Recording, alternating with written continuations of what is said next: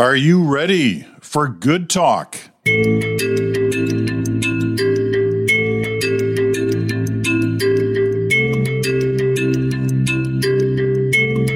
of course you're ready for good talk. It's Friday. Peter Mansbridge here, Chantal and and Bruce Anderson are also on the line. And we've got a few things to talk about. I want to start off this way. If you recall in 2016, when Donald Trump was running first for the Republican nomination for president and then for president against Hillary Clinton, he had quite the campaign.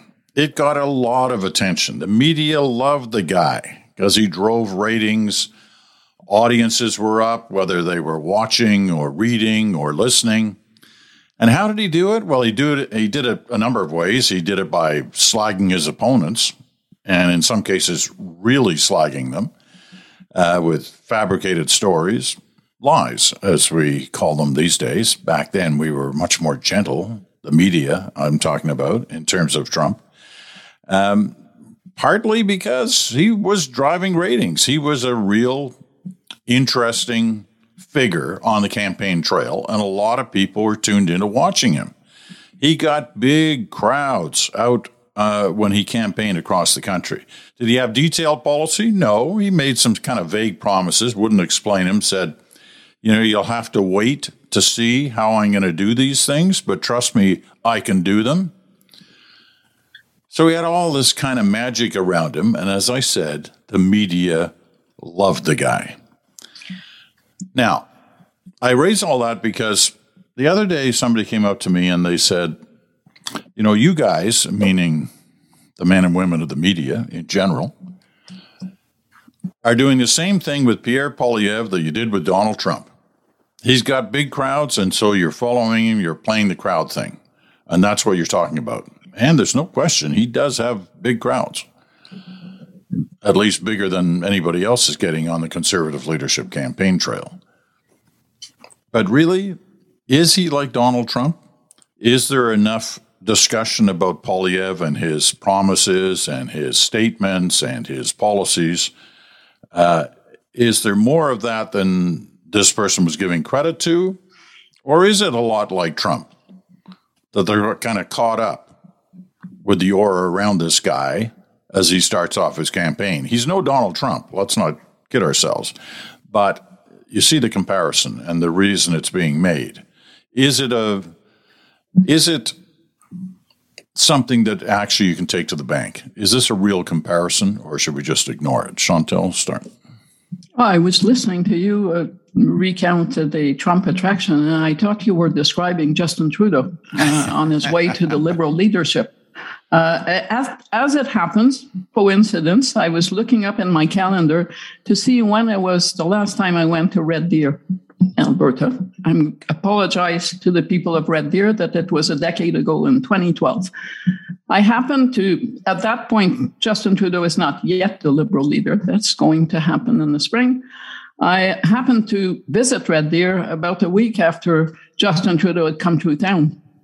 And the people I had dinner with before I spoke at the college there told me about people lining up to see Justin Trudeau. Now, Red Deer is to the Liberals what Toronto is to the Conservatives, a wasteland. And by the way, Red Deer remains a Conservative stronghold a decade on. But people were curious to see Justin Trudeau, not for his policies, but for who he was, because he was something different. And also for his name. So to say that we've never seen something like this, and you know the rest of the story, the formidable social media following, means that Justin Trudeau continued to attract those crowds all the way to the leadership. And if Bruce can remember a serious policy debate amongst the contenders for the Liberal leadership in 2013, I will forever be impressed by his capacity to remember details, because I cannot, and I have a good memory of things that happened. I cannot remember a policy debate that took place over that period. The media also loved Justin Trudeau. Anything that had the Trudeau name in 2012, 2013 would sell newspapers clicks. And so his crowds were all over the map. Now, to the Trump comparison, I would warn the many liberals and others who have come to use the comparison to Donald Trump as a way to ward off Canadian conservatives to be careful, because it grows old very quickly. Donald Trump, the Canadian Trump, was supposed to be Premier Ford in Ontario, although there were some fundamental differences between Premier Ford and Donald Trump. One of those is that I have never seen any evidence, for instance, that Doug Ford craved for an era when Canada was more white, or where more males were in power and females stayed in the kitchen. He is totally comfortable with diversity. I would say the same thing about Pierre Poilievre.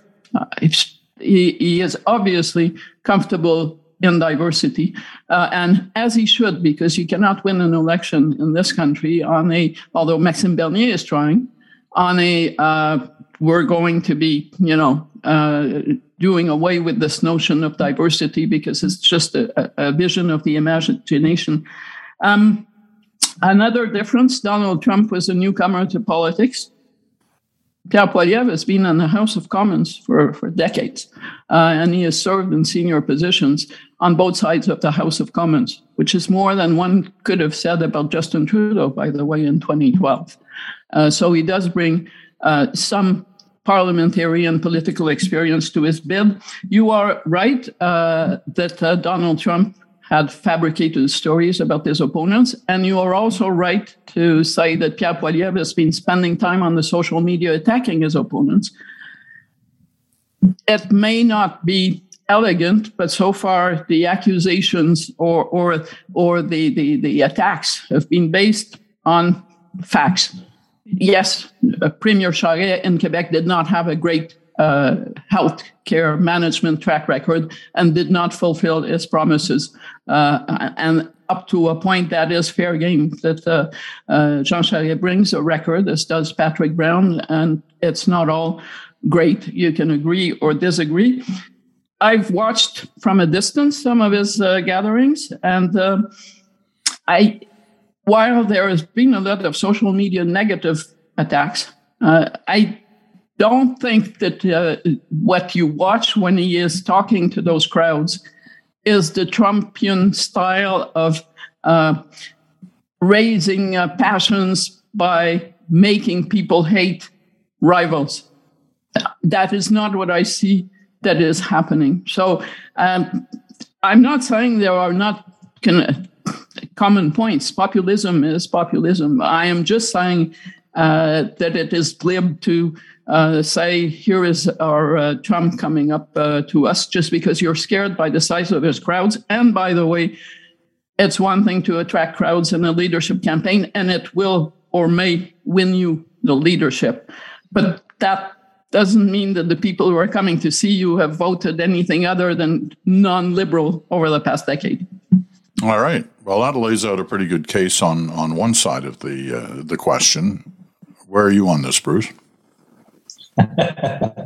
Well, he offered to have me go first, so it's, No, it was very helpful, and I listened to a lot of things that I agreed with, and a couple of things where I was like, I don't know if I'm exactly in the same place, but it's great to talk with you again, Chantal and Peter, and I was really looking forward to this conversation. I think that the similarities for me are the media are going to be interested in crowds. Crowds are a thing that take everything that a politician says that they're succeeding at and add some evidence of reality to it, physical reality. Pictures, as you used to always sort of remind me, Peter, that in the television business, news, to be a good news story, there needs to be a picture that's an interesting picture. And I think crowds represent an interesting picture and an incontrovertible piece of evidence that a politician is attracting some degree of interest and maybe even enthusiastic support.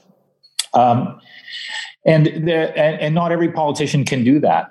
I do remember Justin Trudeau was doing that. I remember his father doing that when I was a young boy in Valleyfield. And his father came through the town to open what I think was a post office or something like that. It was a new building. It was built out, as part of the 100th anniversary of Canada. And he rode through town in an open roof convertible. And everybody in the town, it seemed, came out to see him. And it wasn't a campaign. It was just the prime minister's coming to town. And that was a different time. So I think that's an area of similarity. Poilievre can attract people. And why does he attract people? And what are the parallels to Trump? I think the first is that Poilievre, in his life in politics, has understood a thing that Donald Trump understood quite well, which is that there's a reason reality TV became more popular, in my opinion, than it deserved to be. It's that it always contained a certain amount of shock value. People would do things or say things that were completely unexpected. Now, we all can know that some of that, even though they call it unscripted TV, actually is scripted. The producers are looking for people to do shocking things. But just like Trump made the latest version before the political version of his name as a reality TV star by saying things like, "You're fired," and using kind of really blunt language. And his way of interacting with other people was impolite, rude, kind of disturbing on some level. That made people pay attention. I think Poilievre in politics has had a similar kind of path. The way that he has conducted himself through most of his time in the House of Commons has been more blunt, more edgy, more caustic, more disruptive. And that has attracted attention to him.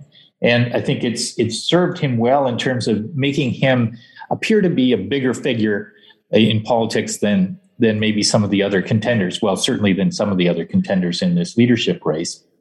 Another point of similarity for me is he approaches the biggest problems with the idea that a big problem requires you to answer with a simple solution.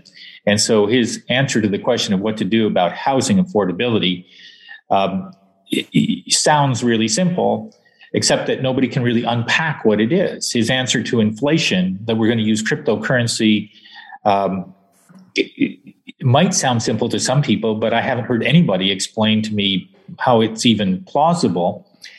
And I think that's a pattern that Donald Trump used. He talked about immigration as a big problem. He talked about all kinds of things. And in every instance, his solution was a really simple sounding solution, because he knew that there were a lot of voters who didn't really want to hear, well, it's complicated and you could do this, but this might go wrong, and that sort of thing. There has been some similarity, although I agree with Chantal that less so from Pierre Poilievre lately. But Donald Trump was harshly critical of his opponents. He called them names. And it seemed so unpresidential and undignified that the media couldn't stop themselves from covering it extensively. And I don't blame journalists for doing that, because it really is newsworthy that somebody who's running for office is doing this. I think that many of them did it on the assumption that voters would be as horrified as they were in watching this spectacle unfold. And of course, as it turns out, a lot of voters weren't that horrified. Now, I don't think Poilievre has done as much of it in the last 5 or 6 weeks as he did in his previous years in politics, but I think it has been more his habit than not to approach opponents with pretty harsh criticisms. Now, I do want to say that I think that the relationship with journalism right now is evolving, and I don't know where it's going to end up, but I've seen some positive signs that there's scrutiny and there's a challenge function. And part of that, I think, is unlike in the Justin Trudeau leadership campaign, there's at least some question about who might win this race, whether it might be Charest or Patrick Brown. I don't know that I can make a plausible case that they have a great chance, but I think that there is at least a dynamic where, I don't remember. I heard Chantal's challenge to me, and I'm not going to answer it directly. You're going to back off, eh? Good. I am going to. But I don't remember in the Justin Trudeau leadership race that there was really an instinct on the part of other parts of the party to say, no, we can't have that guy. He's the wrong guy for us. We need something else. And the Charest campaign is definitely saying that about the Poilievre campaign. And Chantal wants to jump in and tell me why I'm wrong. Okay, yes, because... the time does erase some memories.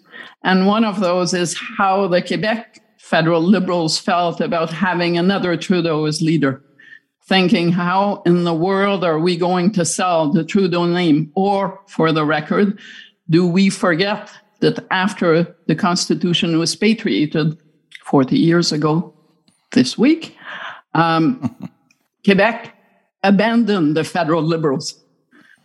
And the name that stuck through the Turner era, despite his support for Meach, Jean Chrétien, despite his record in the referendum, which pleased Federalists, despite the narrow result, the Trudeau name endured, and there were questions within and outside the party across Quebec as to how in the world are we going to sell a party that is down in the dumps, disappeared from Francophone Quebec, and is now going to be led by that darling of the Toronto media called Trudeau.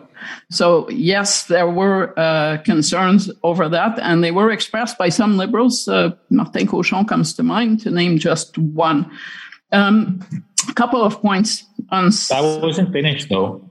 Can I say one or two more things? Sure. I knew that I would draw fire for that, but I just wanted to finish, Peter, by saying that the question of the scrutiny that Mr. Poilievre is being put to now, to me, it's going to be an interesting period, because I saw a piece, I think CTV ran it, that sort of raised doubts about whether or not Mr. Poilievre could be credible as an advocate for housing affordability, since his wife owned a rental property and he had a part of a rental property in Calgary. And on the one hand, I kind of felt, well, it's good if you're running for that level of office to endure a certain amount of scrutiny. On the other hand, that didn't look to me like a significant issue in terms of the scale of what was being described. And so I don't think it was wrong to run the story, but I think it would be wrong for anybody to imagine that they can make a meal out of it politically. On the other hand, I haven't seen very much scrutiny of the cryptocurrency promise. Yesterday, I saw a piece that said he promised that there would be no lockdowns forever in the future, and that he would end vaccine mandates forever. And I don't know how a responsible person could make that kind of undertaking without it drawing some pretty intense scrutiny. It doesn't really make sense as a matter of leadership to say that you can create a world, just will it that way, so that those kinds of measures never need to be taken. I think the last thing I would say is that the relationship with the media during the Trump campaign was almost one where a lot of media were covering him extensively, but were horrified by him. And that over time, they came to regret how much coverage they gave him a little bit. And so there is a cautionary tale there. I don't think that in the case of Mr. Poilievre, the media are horrified by him. And I don't think they love giving him that much coverage either. I think we're in this kind of gray period where it remains to be seen how this race is going to go. But I'm happy to see Charest kind of mixing it up, and I hope Patrick Brown does, and I hope the fight becomes a little bit more intense on an ideas basis, and Charest was doing ideas yesterday. I'll let Chantal back in here in a second. The one thing that I think is worth looking at in terms of the race is that people are actually talking about it, which is unlike the last two Conservative Party leadership races, where it went for weeks and months on end before anybody was really even talking about it. They were having debates across the country, wasn't getting hardly any coverage. Here, and perhaps it's because of the kind of campaign that the lead candidates, so to speak, have been running, and the occasional shots they're taking at each other, and some of the, I was going to say outlandish, not really outlandish, but sort of headline-grabbing attention that they're getting in terms of who's out there listening and watching them. You mentioned earlier about the importance of pictures, Bruce, and they really are. And it's not just television; it's also in newspapers. People are attracted to the picture of a story, and sometimes they don't listen to the commentary that's being expressed on television that goes with the pictures, but they are locked in on the pictures. And when it's either a big crowd or a small crowd, or whether it's somebody, really pounding away at the podium, that attracts some attention. They don't necessarily, the viewers and listeners, readers don't necessarily, know what has been said at these things or understand the differences in the policies that are being expressed, but they remember the pictures. And it is, it's all happening at a time, and this, we'll probably get into this in later weeks, but the media industry is undergoing these huge changes. Just this week, after spending $300 million, CNN going into the streaming service business with a new channel, they've killed it already after just a couple of weeks that it's bombing. And it was there were a number of reasons for that, but no media organization right now is comfortable understanding what is happening in terms of its relationship with its audience. And it will be involved in this issue as well in terms of covering political campaigns and leadership campaigns in Canada. So it's really an involved story on a number of different levels. But Chantal, you wanted to pick up on something Bruce said there. Well, I'm going to first pick up on something you said about pictures. It's not just pictures. This is a leadership campaign. This leadership campaign is about signing up members. If you're filling a hall with 1,500 people and 300 of them are waiting for an hour and a half to get their pictures taken with you, chances are some of them are going to become members that will eventually vote for you on September 10th. Or my comparison is that it's easier to fish in a barrel than to fish in a lake that has not been seeded with fish for 20 years, which would be Jean Charest's comparison. Now, here's a picture idea or a picture example. We've seen all week pictures, obviously, of Pierre Poilievre holding that big rally in Toronto, another one last night. I can't even remember the city because at this point, they all look the same. They're outside Quebec. There have been crowds for Pierre Poilievre just about at every step of the way. And then I woke up this morning to Jean Charest's Twitter feed, and it said, "Great event in Oakville last night. I don't doubt that it was great, but if anyone attended beyond the 4 people, including Jean Charest and Tasha Karadan, who is one of his strategists who were there, it is not in any of the pictures." Now, my conclusion would be that if you did have a crowd, you would show it. You would show it. Why? Because that's how you create momentum and you get people to say, "I want to come and see this." And that's not been happening. But that contrast matters more than just because pictures sell papers or because pictures attract attention. They matter because if you are going to be selling memberships, chances are the best way to sell them is to attract people at your event and then sign them on.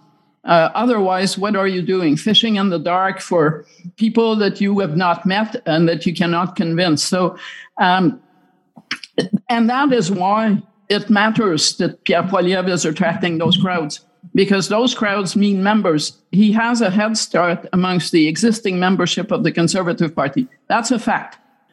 But if he is also attracting new members, it means that the gap, instead of narrowing, is becoming larger. That's just a reality. There is no point in going to denial. Pierre Poilievre's organization does not go to central casting and say, "Could I get a couple of thousands of extras tonight? I'll show them my picture so they know who they're cheering for." That's not happening. Those are actual real people who want to see what he's about. He is also campaigning, because people seem to forget these things, because they're underdogs, but he is campaigning against Jean Charest, one of the best campaigners of his generation, no contest, and Patrick Brown, someone who came from relative obscurity, the Harper backbench, to become the leader of the Conservative Party in Canada's largest province. So if they're not doing any better, he has to be doing something right, whether you like it or not.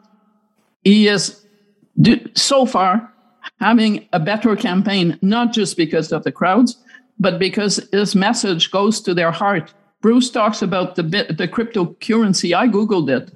I found 7, 8, 9, 10 stories in various media, French and English, and I'm not counting the the television and radio, because they won't show up as quickly on a Google search, of stories debunking Pierre Poilievre's policy.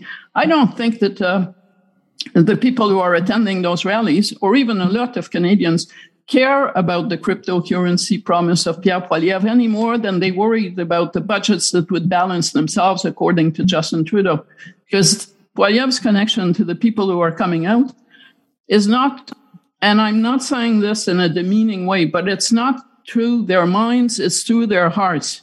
It has more to do with emotions than it has to do with calculation. And that was true of Justin Trudeau, too.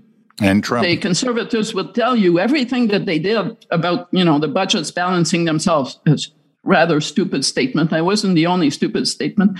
It just had no traction because the way that Trudeau connected with voters was at a level that was not the long explanation as to why what Justin Trudeau was saying made absolutely no sense and showed that he probably wasn't ready for a prime time, quote unquote. So this is where this is happening now. I can't tell you that in 3 years it's going to be the same, but I think the Liberals should see from that fair warning that their early contention that the best outcome would be a Pierre Poilievre win probably needs to be revisited. That description you just gave of how he's appealing to the people is the same as what Trump did in 2016. Same as Trudeau, though. I mean, same as François Legault. I hear you. But there are levels of how that played out in terms of the kind of politician that we were looking at. Anyway, it's interesting. Bruce, do you want a final thought on this before we move on? Well, I think that what occurs to me is that over the years that I've been studying public opinion and how much people follow and know about the big issues and the complex choices available, it hasn't been an upward line graph of public knowledge and literacy about these issues. That I would say that it hasn't also been the case that more people became emotionally involved in the political choices that were before them or before the country. In fact, if anything, for most people, there's less emotional engagement. But for the people who are partisans, who've made a commitment to join a party, who feel such interest in politics that they're following these events closely, their emotional connection has become stronger, and in some cases in any party has eclipsed the importance of the policy issues. So I think it's important to kind of recognize that if you're a politician and you're trying to win a leadership, that if you try to win it just with bookish but smart ideas, we all know some examples of people who've tried to do that and they've failed miserably because the dynamic isn't really, the market isn't looking for that. The market that they're pitching to isn't looking for that. And the market beyond the market that they're pitching to has kind of lost touch in many instances with what those choices really reveal. So I hear Chantal saying she found 8 or 9 stories on this crypto thing. I'm kind of looking at it more from the standpoint of, I'm sure there are some. I've seen some myself. However, we don't have a society that explores these hugely important choices effectively anymore. And that's not just on the media, it's on the voters too.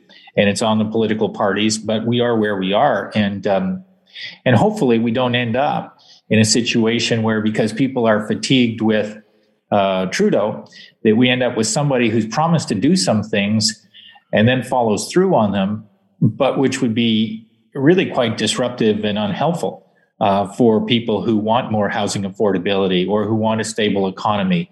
And I think there is some risk of that. I don't want to overstate it, because politicians can campaign on some ideas and then not follow through with them. But Pierre Poilievre, more than any politician that I've seen in a long time, with the only exception of being Max Bernier, is somebody who relishes the disapproval of the institutions and the elite opinion. And he makes a meal of it all the time. And in that sense, he is also similar to Donald Trump and dissimilar from all of the other candidates, I think, running in this leadership. Some of them are a little bit further from the mainstream, but they're not using their distance from the mainstream as an argument as to why you should vote for them in the same way that Poilievre and Max Bernier do.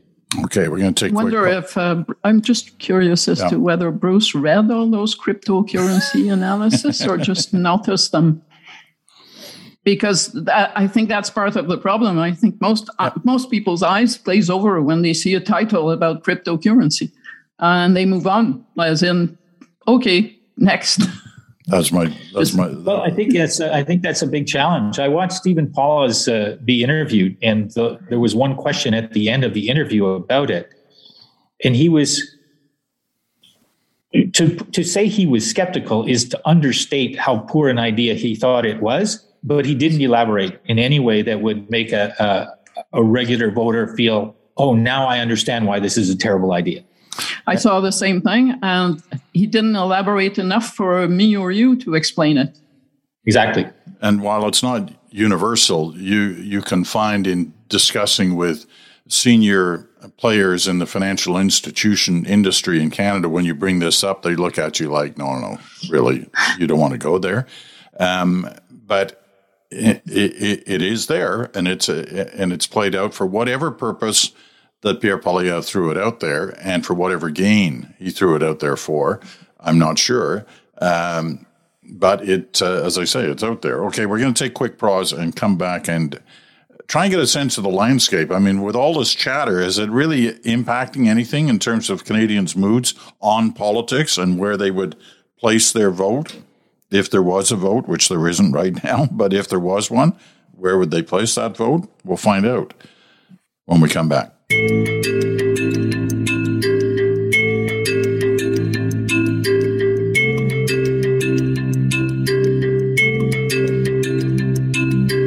All right, we're back. This is The Bridge, Friday edition, Good Talk. Chantal and Bruce is in Montreal. Bruce Anderson is traveling in Scotland, and so am I this week. Lucky people. We all are these days. Okay, you're listening on Sirius XM, Channel 167, Canada Talks, or on your favorite podcast platform. You're listening to Good Talk. All right, after all that discussion about the kind of campaign we're witnessing on the Conservative Leadership Party leadership race, what impact, if any, is being had in terms of Canadians' attitudes towards the makeup of their parliament right now? If there was an election today, you've seen a number of polls in the last few months since the election last fall. And one of the things that Chantal noticed this week is that, for the most part, there hasn't been a lot of change in those numbers. They're pretty much where they were at Election Day and where they've been month after month since then. What is that telling us? I mean, there is no election right now, so there's no reason why people would have to really sit down and think about it. But usually you see some movement, especially at a time of high-impact issues, and there's certainly high-impact issues. So what does it tell us that there isn't much movement? Bruce, you're the pollster in the trio here. What's your assessment of that fact? Well, I think there are a couple of things that come to mind for me.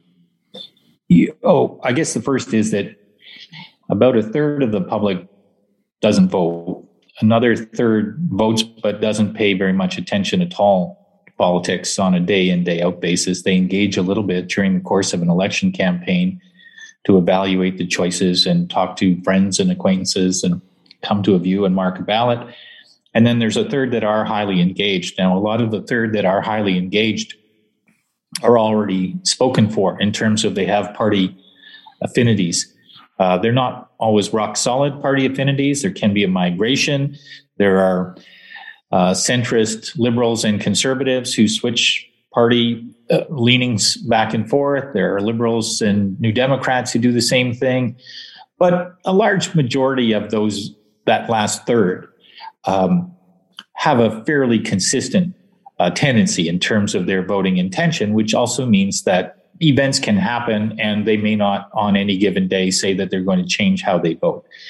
The second thing I would say is that in the last, call it 22 or 23 years since the turn of the millennium, there have been a few events where we've seen more seismic shifts. Typically, they have to do with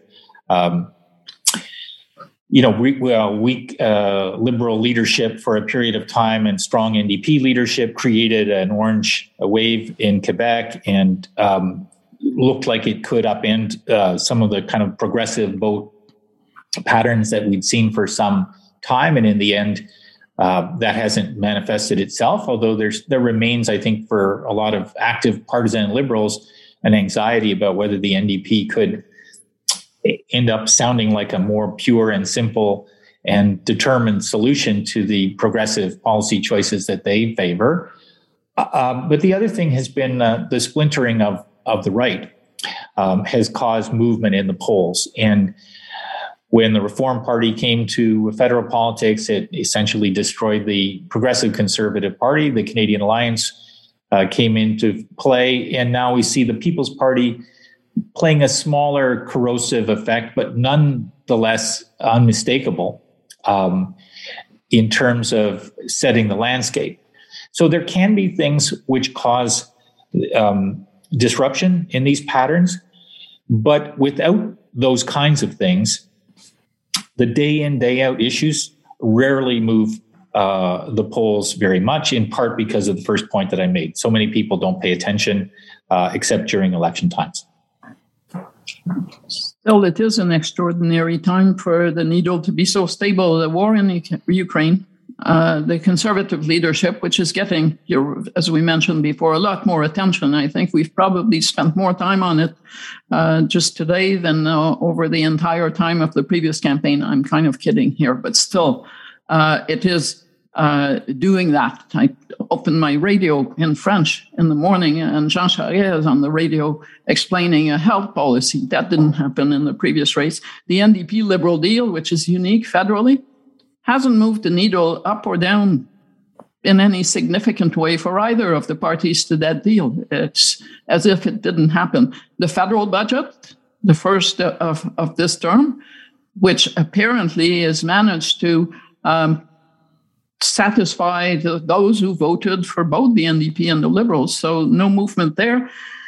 I think in part because we are election wary at the federal level. We've had so many elections over the past 5 years that people are saying, okay, we're going to wait to see how this happens. There are now 3 years to go. By the way, there was no sign of the orange wave beyond the election and the by-election of Thomas Mulcair in Outremont. When the 2011 campaign started, you could not have found a poll that saw any hint that an orange wave was in the making. I remember on the night of the election special, we are about to go on set, Peter, and there is a column in La Presse from someone I'm not going to name for reasons that will become apparent, that actually says this orange wave is a mirage. Nothing's going to happen to the NDP tonight. They'll be lucky if they elect 5 people in Quebec. And I remember you asking me, what do you think of this? And I'm answering, this is sheer lunacy. This is real. It's going to happen. And 2 hours later, Quebec is orange. But that's how change over campaigns and people who tune in during campaigns change the tide. They don't do that in between election. I would also add in closing that we are going to, or we have entered an intense provincial politics period. The people who are most interested in Ontario and Quebec, Canada's 2 largest provinces in politics, are now looking at the campaign in Ontario. The vote is in June, so we're weeks away from that vote. And they campaign in Quebec on October 3rd, the election. So I think we're entering a bit of a dead zone federally, not to mention those mail-in ballots in Alberta that will seal the fate of Premier Jason Kenney. So I think we are in a provincial cycle that will last pretty much until the middle of next fall. And then we will have a conservative leader in place. actually this Conservative campaign is probably the only federal thing that is keeping federal politics on at the center of the radar at this point, because there is so much going on at the provincial level in some big provinces. How can those provincial elections and the situation in Alberta with Kenney, how can that impact the national picture? Well, I think that there's the direct impact in terms of it, depending on how they go, they can send some signals that are either reassuring to federal parties about the positions that they're taking and the likelihood that they'll be popular, or disconcerting to them. But there's also an indirect one. I think that if Kenney is replaced in Alberta, the implications for climate policy in Canada are very intense, as we've talked about before. Rachel Notley would be a government that wouldn't agree with everything that the Trudeau government is doing on climate policy, but would agree with the general direction of it, and in some instances would want it to go further, faster. But that would be a kind of a landmark thing. I think Ford has essentially folded his tent in terms of his opposition to climate policy, so there wouldn't be, if he wins, there wouldn't be all that much difference there. So I don't, I guess I'm hopeful that Chantal's right in her assessment of we're in a provincial cycle and that's where public attention will be. I'm a bit skeptical because in my work, we do measure how much attention people are paying to things that are happening in the world and in Canada. And over time, the number of things that people pay a lot of attention to does seem to be shrinking, in part because people are, maybe seeing a certain futility about paying attention to some of them, in part because they're distracted by other things that come into their social media feeds that are maybe of a more personal interest or local interest. And that brings me to the last part, which I wanted to sort of pick up on, which is that all three of us can remember a time when the number of sources of news for people were fewer, and the quantity of news that people consumed from those sources was greater. And the disaggregation and to some degree the disintegration of that kind of industrial news formula that we had in the 70s, 80s, 90s, I think is causing a problem. How many people watch the program that Peter, you anchored for 75 years or whatever it was? Was it only 75 years? It was 75 that you anchored it, and you trained for that job 25 years before that. So you were really prepared for it when you took it on. But if you and that's not to criticize the National. I think that generally we've seen declining audiences for some of those more institutional or legacy news organizations. I saw yesterday CNN Plus, a thing that CNN spent $200 or $300 million on, let it run for 30 days and then put it aside. And it makes me wonder where that audience is going to go in the future, and how easy it is going to be for them to consume information that everybody needs to consume in order to be an enlightened, informed citizen. I'm not sure I totally agree with that. And part of the reason is the era that Bruce talks about, 60s, 70s, 80s. A lot of people only watched one newscast or read one newspaper that came to their door. And that was the perspective they got. It certainly showed during the free trade campaign in 1988. If you were reading the Toronto Star versus the Globe and Mail, you were getting one take on free trade. It was very different from that of the Globe and Mail. We live in a country where we keep using that cliche, the two solitudes. I believe the social media and access to information that is disseminated in both official languages has never been more accessible. It is now possible to know what the National Post is saying if you live in Trois-Rivières about Quebec. And it is possible to know if you live in Red Deer what La Presse is saying about Pierre Poilievre. That wasn't possible before. You wouldn't have had a clue, and you would have had to rely on people who often did not speak the other language in the case of the English-speaking media, or had never traveled in Canada further than Ottawa in the case of the French language media for interpretation of either side of the country. So this notion that in those days people were better informed, I think they were informed in silos that the social media has to a large extent allowed to bring down, and in the process has put a higher penalty on mainstream media journalists for spreading BS about the other side of the language divide, because the penalty is going to come to you in a very public way if you are showcasing your ignorance, thinking that your audience won't know better and has no way to know any better. And so, the doomsday view of what the social media has done to the mainstream media and to information suggests that all was so great before that. And to me, I have the same reaction to that as when people say journalism was so great in the 60s and 70s. Peter, in the 60s and 70s, I would not have been on this show with you for two reasons. One, because I'm a woman, and there were very few women who could do or were invited to do this.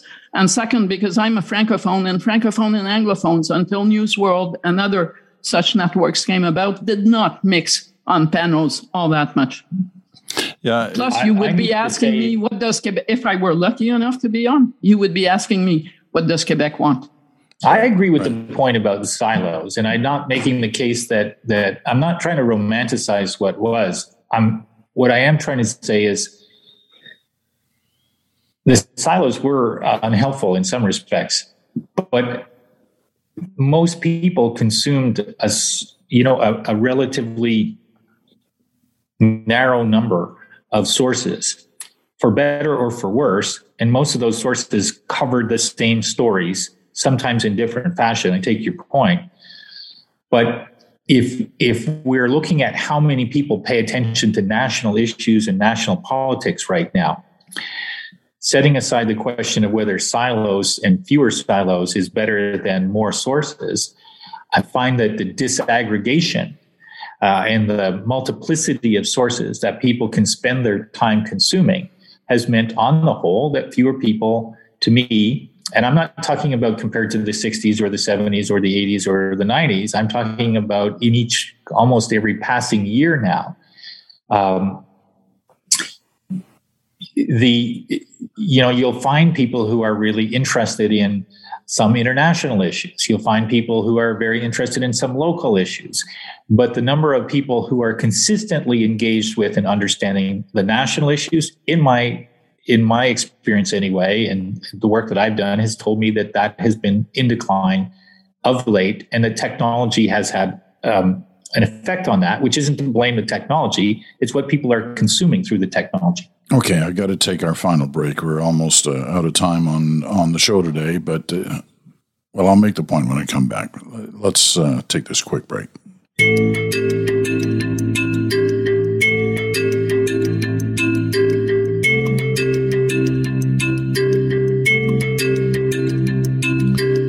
Okay, Peter Mansbridge back here with Chantal and Bruce Anderson. The final couple of minutes of good talk for this Friday.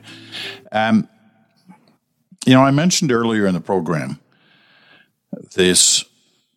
a sense that the media is going through this enormous challenge right now of trying to determine what its future is on all levels, all platforms. Things have changed dramatically.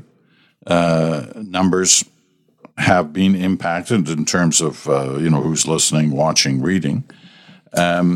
And the numbers have changed in terms of the number of journalists out there as well. I mean, the business has changed considerably. And the relationship between the client, the public, and the media has changed as well. There's less trust than there was, 60s, 70s, 80s, you name it. All points Chantal made about that era are true, having lived through part of it at least. So things have changed, but it hasn't flattened out yet. We still don't know where this is heading. And, it's worthy of, more discussion, and we will have it. We've touched on it a number of times over the last year or so, but it's a big deal because it, revolves around how you get your information, and how you feel about the value of the information you're getting and the trustworthiness of the information you're getting and the kind of platform you're getting it from. So there are big changes afoot, and there are big decisions to be made. Bruce mentioned, and I mentioned earlier, I guess Bruce was nodding off during my commentary, he often does, but I talked about the CNN Plus thing, and the decisions this week by them to abandon it. That is a huge deal in terms of what's happening here. I'll give you 30 seconds each to tie a knot on this part of the conversation about the change that's apparent. And really, 30 seconds is all I got. Bruce? Chantal's point about the opportunity for people to get more news that they couldn't get before is a really valid point, and it's the one that will stick with me when I play golf this afternoon. Chantal? I still believe that a lot of people gravitate to actual journalism. I have 160,000 Twitter followers. I don't post my trips, or I don't play golf, so no pictures from the golf course. It's a mostly boring feed. I retweet stuff I do or stories that I find interesting, and it keeps growing. And I have never had, not at my command, but at the tip of my finger, the capacity to send my work to 160,000 people, even if I worked for big media organizations that had, lots of readers that want to start to name it. So up to a point, yes, the media is changing, but I have a national audience through the social media. I wouldn't have had that in the past. All right. This is a conversation we will pick up and have more of in the weeks, months ahead of that. There is no doubt. Bruce, Chantal, thanks so much, as always, for good talk this Friday. And for those who follow the bridge, we'll be back, of course, on Monday we've got some very interesting shows next week. Unfortunately, I don't have time to tell you what they are, but they will be interesting and they will be good. That's it for this day. We'll talk to you again on Monday.